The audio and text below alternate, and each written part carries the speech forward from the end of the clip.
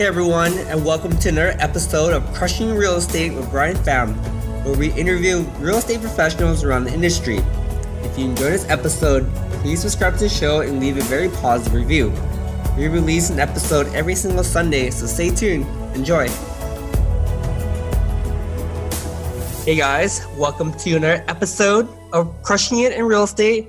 This week we have Mr. Reed Goosen. Reed is a accomplished real estate investor. You know, he does real estate syndication. He actually moved here from Australia after quitting his job in 2012 to start something new, which is super crazy. He's also a podcast host and also a best-selling author. Reed, welcome to the show. Thank you so much for having me on the show, man. It's awesome to be here. Definitely. Really excited to have you, man. Can you kind of walk us through your story when you first moved over here in 2012? Yeah, sure. So I got to rewind a little bit further than that. And so my background's in structural engineering. I graduated in 2007. Mm-hmm. And in 2007, after that year, went straight to London to work on the 2012 Olympic Games in 2008. Oh, wow. Mm-hmm. And anyway, I was only there for a year. And then once that visa finished, I went to the south of France and worked on the super yachts. I don't know if you've ever seen the show Below Deck on Bravo, but I was a deckhand on these mega wealthy yachts for Russian billionaire. Mm-hmm. At that point in 2009, I on the beaches of Spain and San Sebastian, I met the love of my life, who's now my wife, who's also an American girl, Erica. Congratulations. Thank you very much. And so that was 2 years of gallivanting around the world in 2008, 2009. Mm-hmm. I moved back to Australia in 2010, just had this incredible 2 years. And I can't believe that I'm sitting at a desk job. And I enjoyed studying civil engineering and structural engineering, but I didn't actually like being in a cubicle. And so that was the sort of the aha moment of like, I need to do something more with my life. Mm-hmm. I felt like my life was passing me by. I felt like a basketball player and the game was going on and I was just not being subbed in.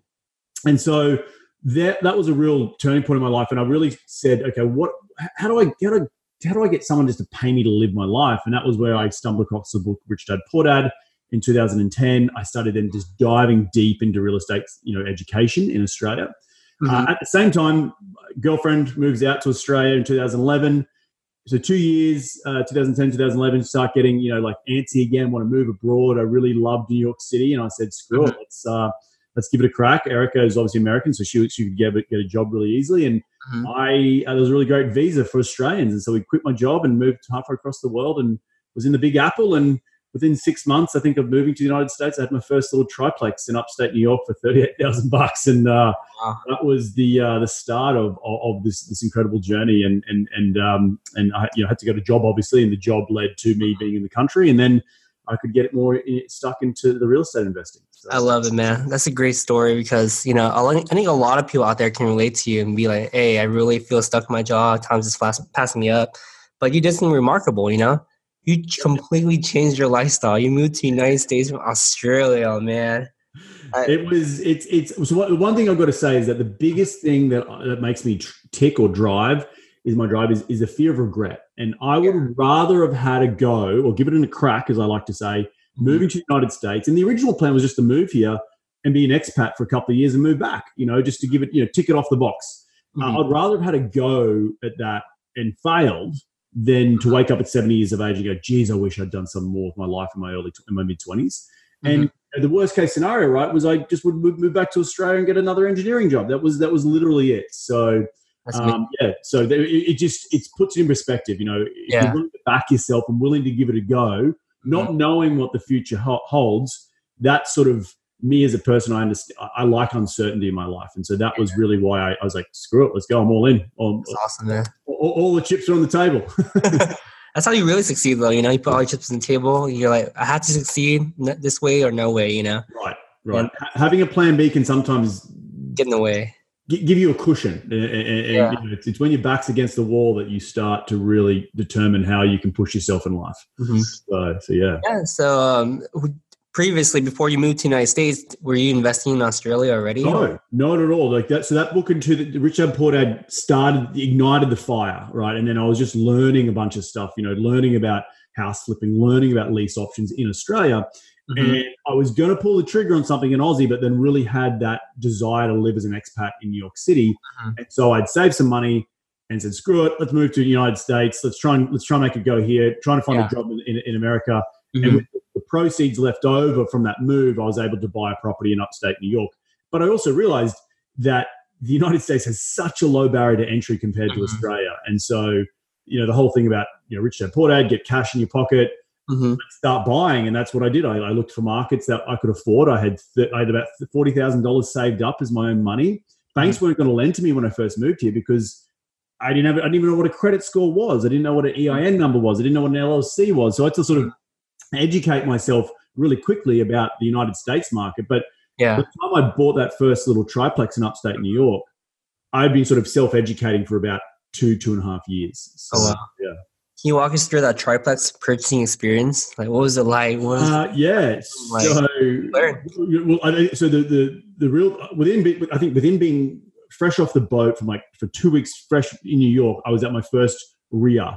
And for all you listeners out there who are listening to this show, you have to realize that America has such an incredible network of these RIA. And if you don't know what a RIA is, it's a real estate investment association.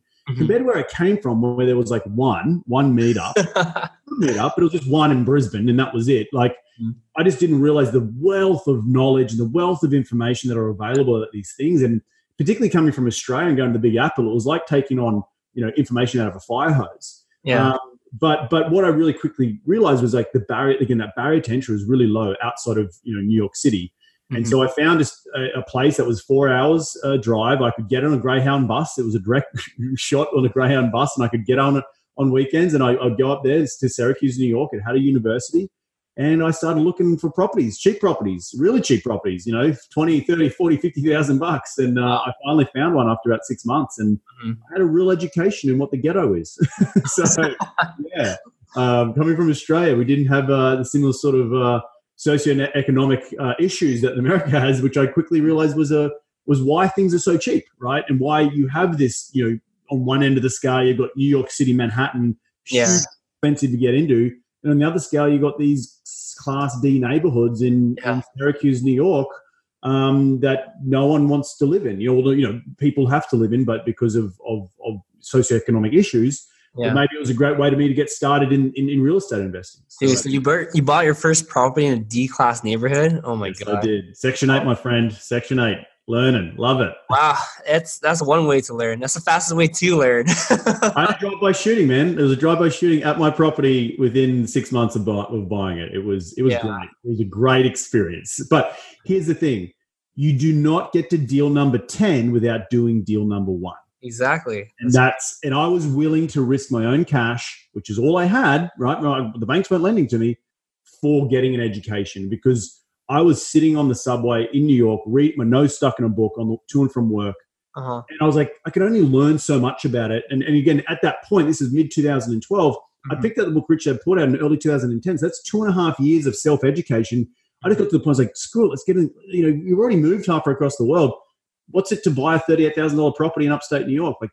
Get going. You've been educating yourself long enough. Like, you're not going to learn any more from reading a book. You have to actually do it. And it's the action that makes it happen. So yeah, I love it, dude. You have no analysis paralysis, which is.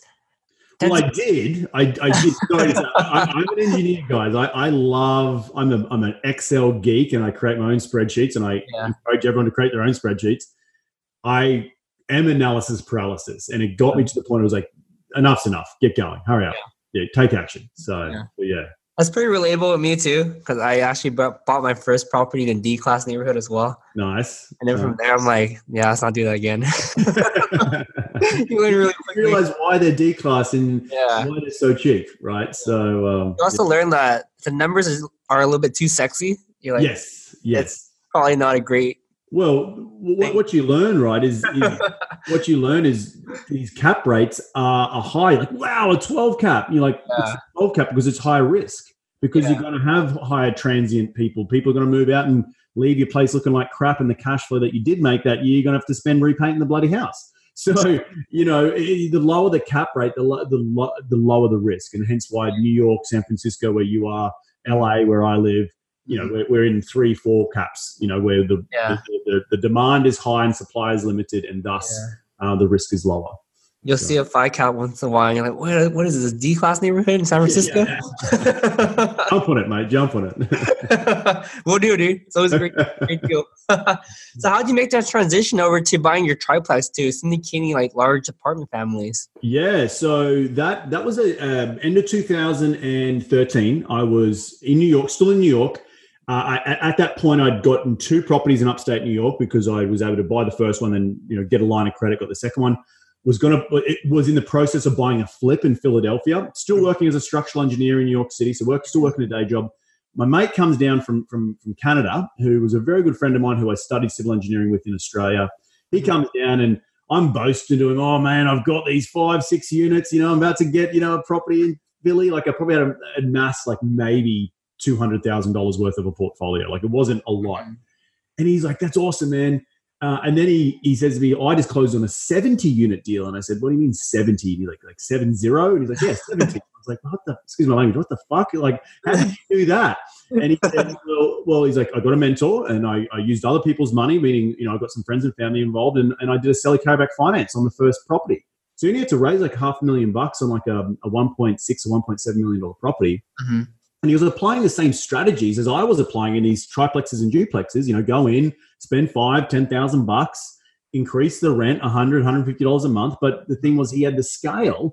And so I knew all about the P&L and NOI growth, but I was too scared not too scared. I just had to do it myself. And then that was the second point in my life where speaking with Scott about like the next aha moment. And I was like, okay, I need to, take that next step because I was getting to the ceiling. I was getting to the end of my tether in terms of my education. I wasn't going to get lent to anymore. Borrowing was going to start to dry up because I was only, they could only borrow to how much I was earning in New York City.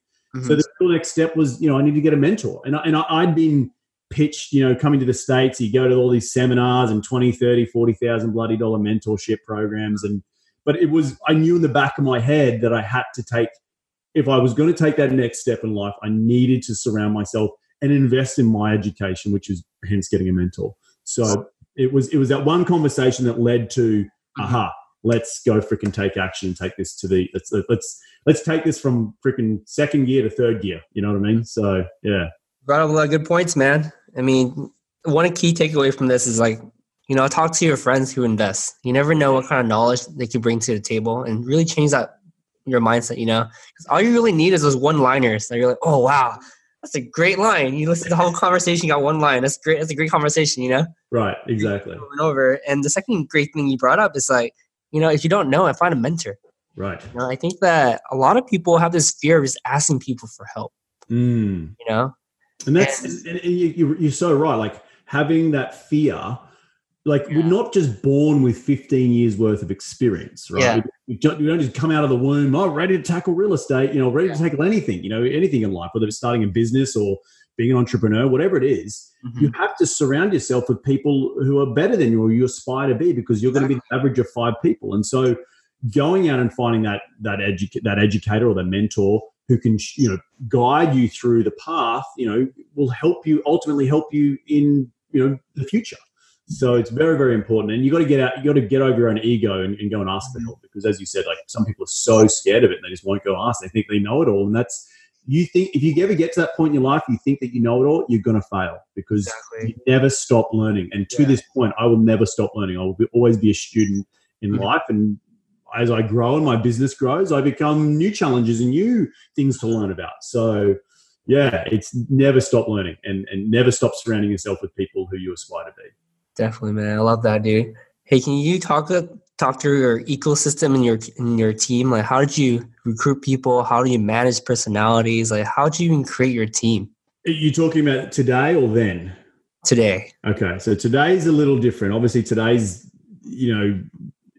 a lot different to what it was before. And I've been through some ups and downs. I've had partners that haven't worked out in the past. Mm-hmm. The big thing for me was setting up systems in my business and so in order for me to be successful. And what I mean by setting up systems, like I started getting the bug of multifamily. I started co-syndicating with other operators and my mentor. And I wanted to branch it on my own and not play second fiddle and start doing my own deals because that's, I'm an operator at heart. Like I come from ground up construction. I've built across the globe, London, New York, LA. Like I know how to construct things. Mm-hmm. And so for me, it was, okay, well, I need to underwrite deals, right? And because I was working full time, I was like, well, I'm built out my mousetrap of underwriting. Now I need to go and hire someone and get out of my own bloody way, because I was the bottleneck. I was still underwriting deals. And this was back in 2013, 14. Mm-hmm. And from there, I went and got, a couple of USC graduates. I'd made the move to LA in early 2014. Mm-hmm. And then I started looking at deals in Dallas, Texas, actually.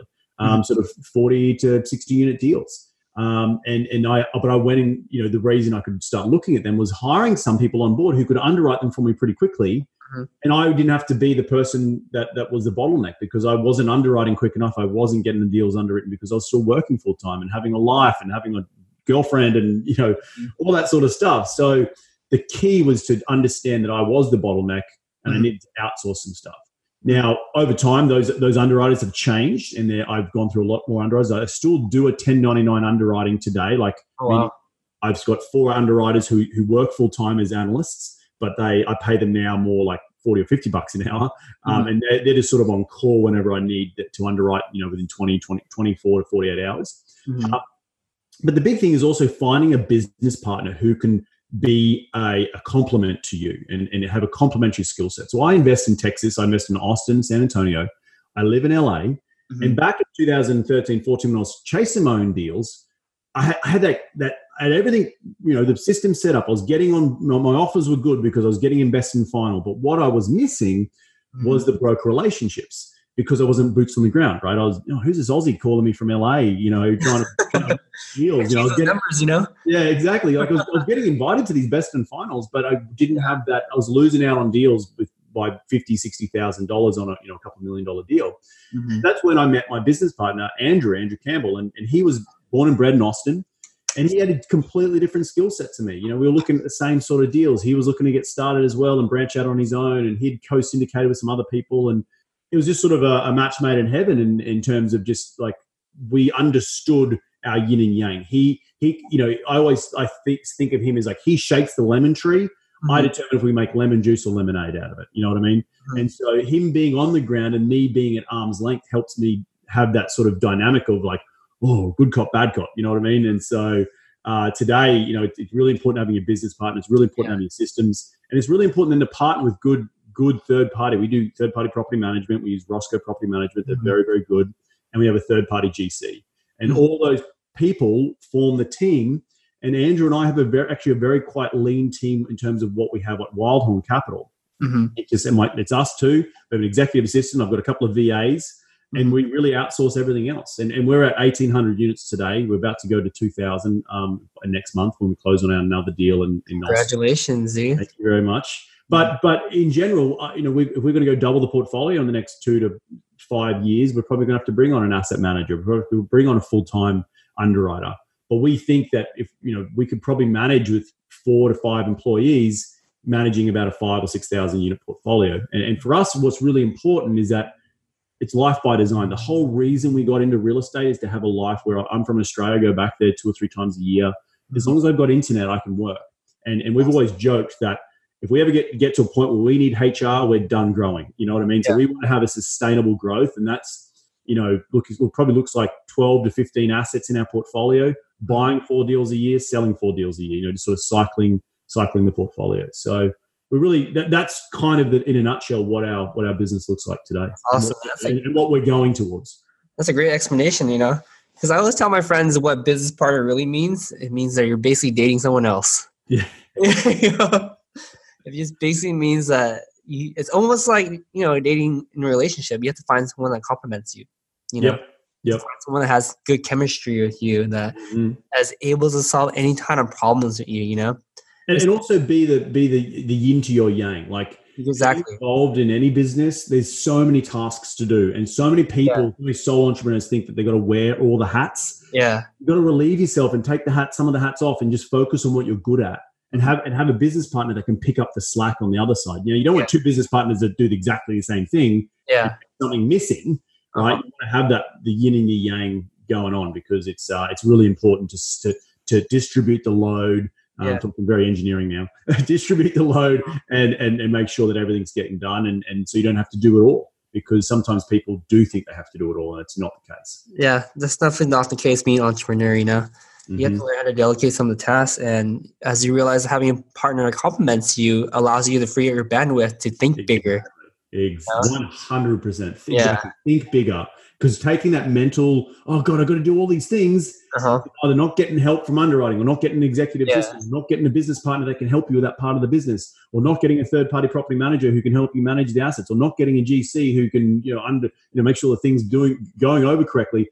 That it doesn't allow you to be the CEO and navigate the ship where you want to go, right? Exactly. And that is exactly the 2 inches up here, up top, that is really valuable as an entrepreneur, as a CEO of your business, to make sure you're steering it in the right direction. Definitely. You also think about, too, the task you're doing. Is this going to be the best return on your time? 100%. Yeah. Every action, every decision you make, you have to think, like, is this the best use of my time that would take our business to the next level? Right. Exactly. I've got, actually, if you want to get into it, I've got three. I define my tasks in 3 different ways: black time, blue time, and red time. Mm-hmm. Black time is creation, I call it, and creating and visionary. So where are we headed to? Where's the North Star for the business? Where's the North Star for me as a leader, as a business owner, as a human, as a husband, as a brother, all that sort of good stuff. Mm-hmm. The blue time is the revenue generating. So like, you think of it like the manufacturing line. Like, do you need to be inside the manufacturing line? No, you don't. You probably need to be overlooking the manufacturing line. So stuff like underwriting, stuff like asset management, stuff like, property management and general contracting, all that's in blue time. And me as a good CEO / asset manager, I'm overseeing that and being sort of the puppeteer. Now, and then there's the red time. And red time is all the administration stuff that you don't, it just doesn't really move. It doesn't move the needle in terms of actual revenue, but it needs to be done in terms of giving the business support.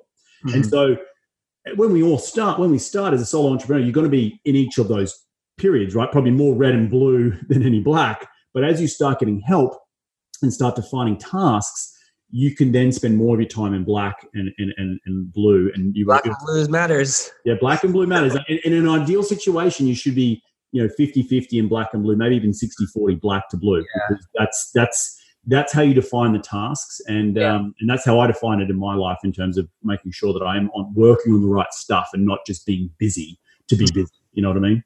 So, and we mentioned earlier that you are a published author. Can you kind of transition us over to that segment and tell us how you got into it and what's your book about? Tell us all about it. If you're watching online, the 2 books are here: Investing in the US, which is my podcast, which has been going for about 4.5 years. It's all the best episodes from that podcast jammed into a book, and that went #1 just before Christmas. And that's just the A to Z of real estate investing here in the United States, with my journey intertwined in it.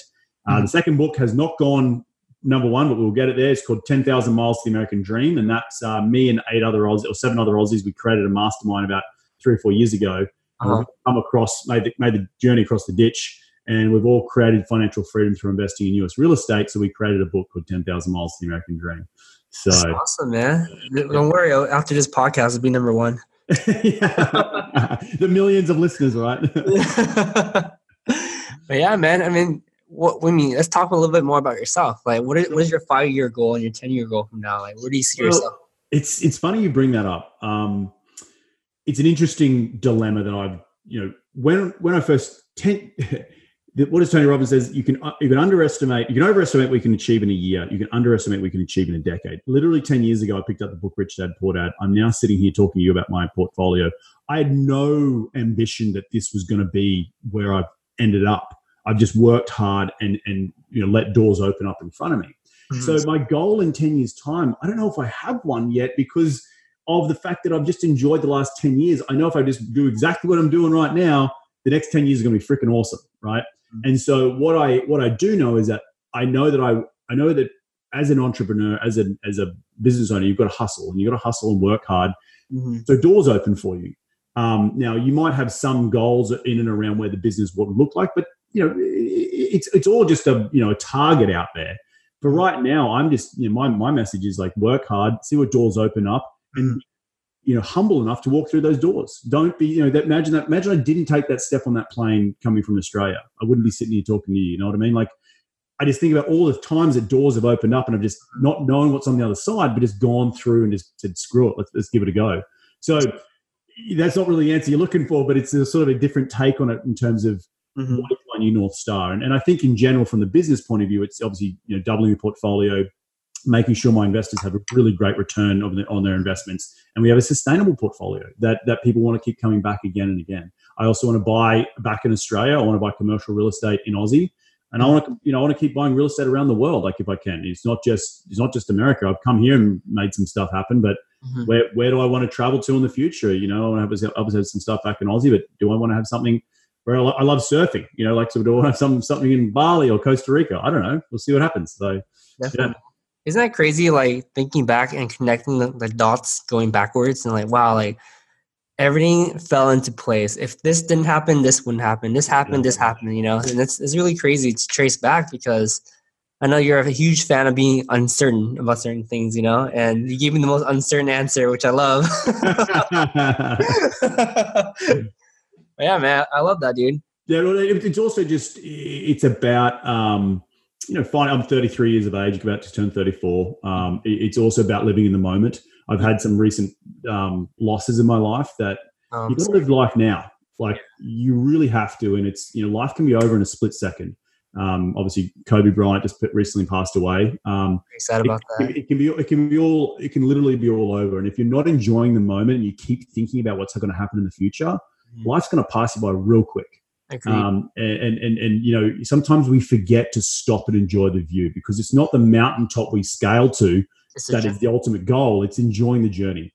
So I think that's really, really important. I think that's a great mindset too, especially in real estate, because there's a lot of misconception that real estate is fast money, easy money, that you become successful overnight.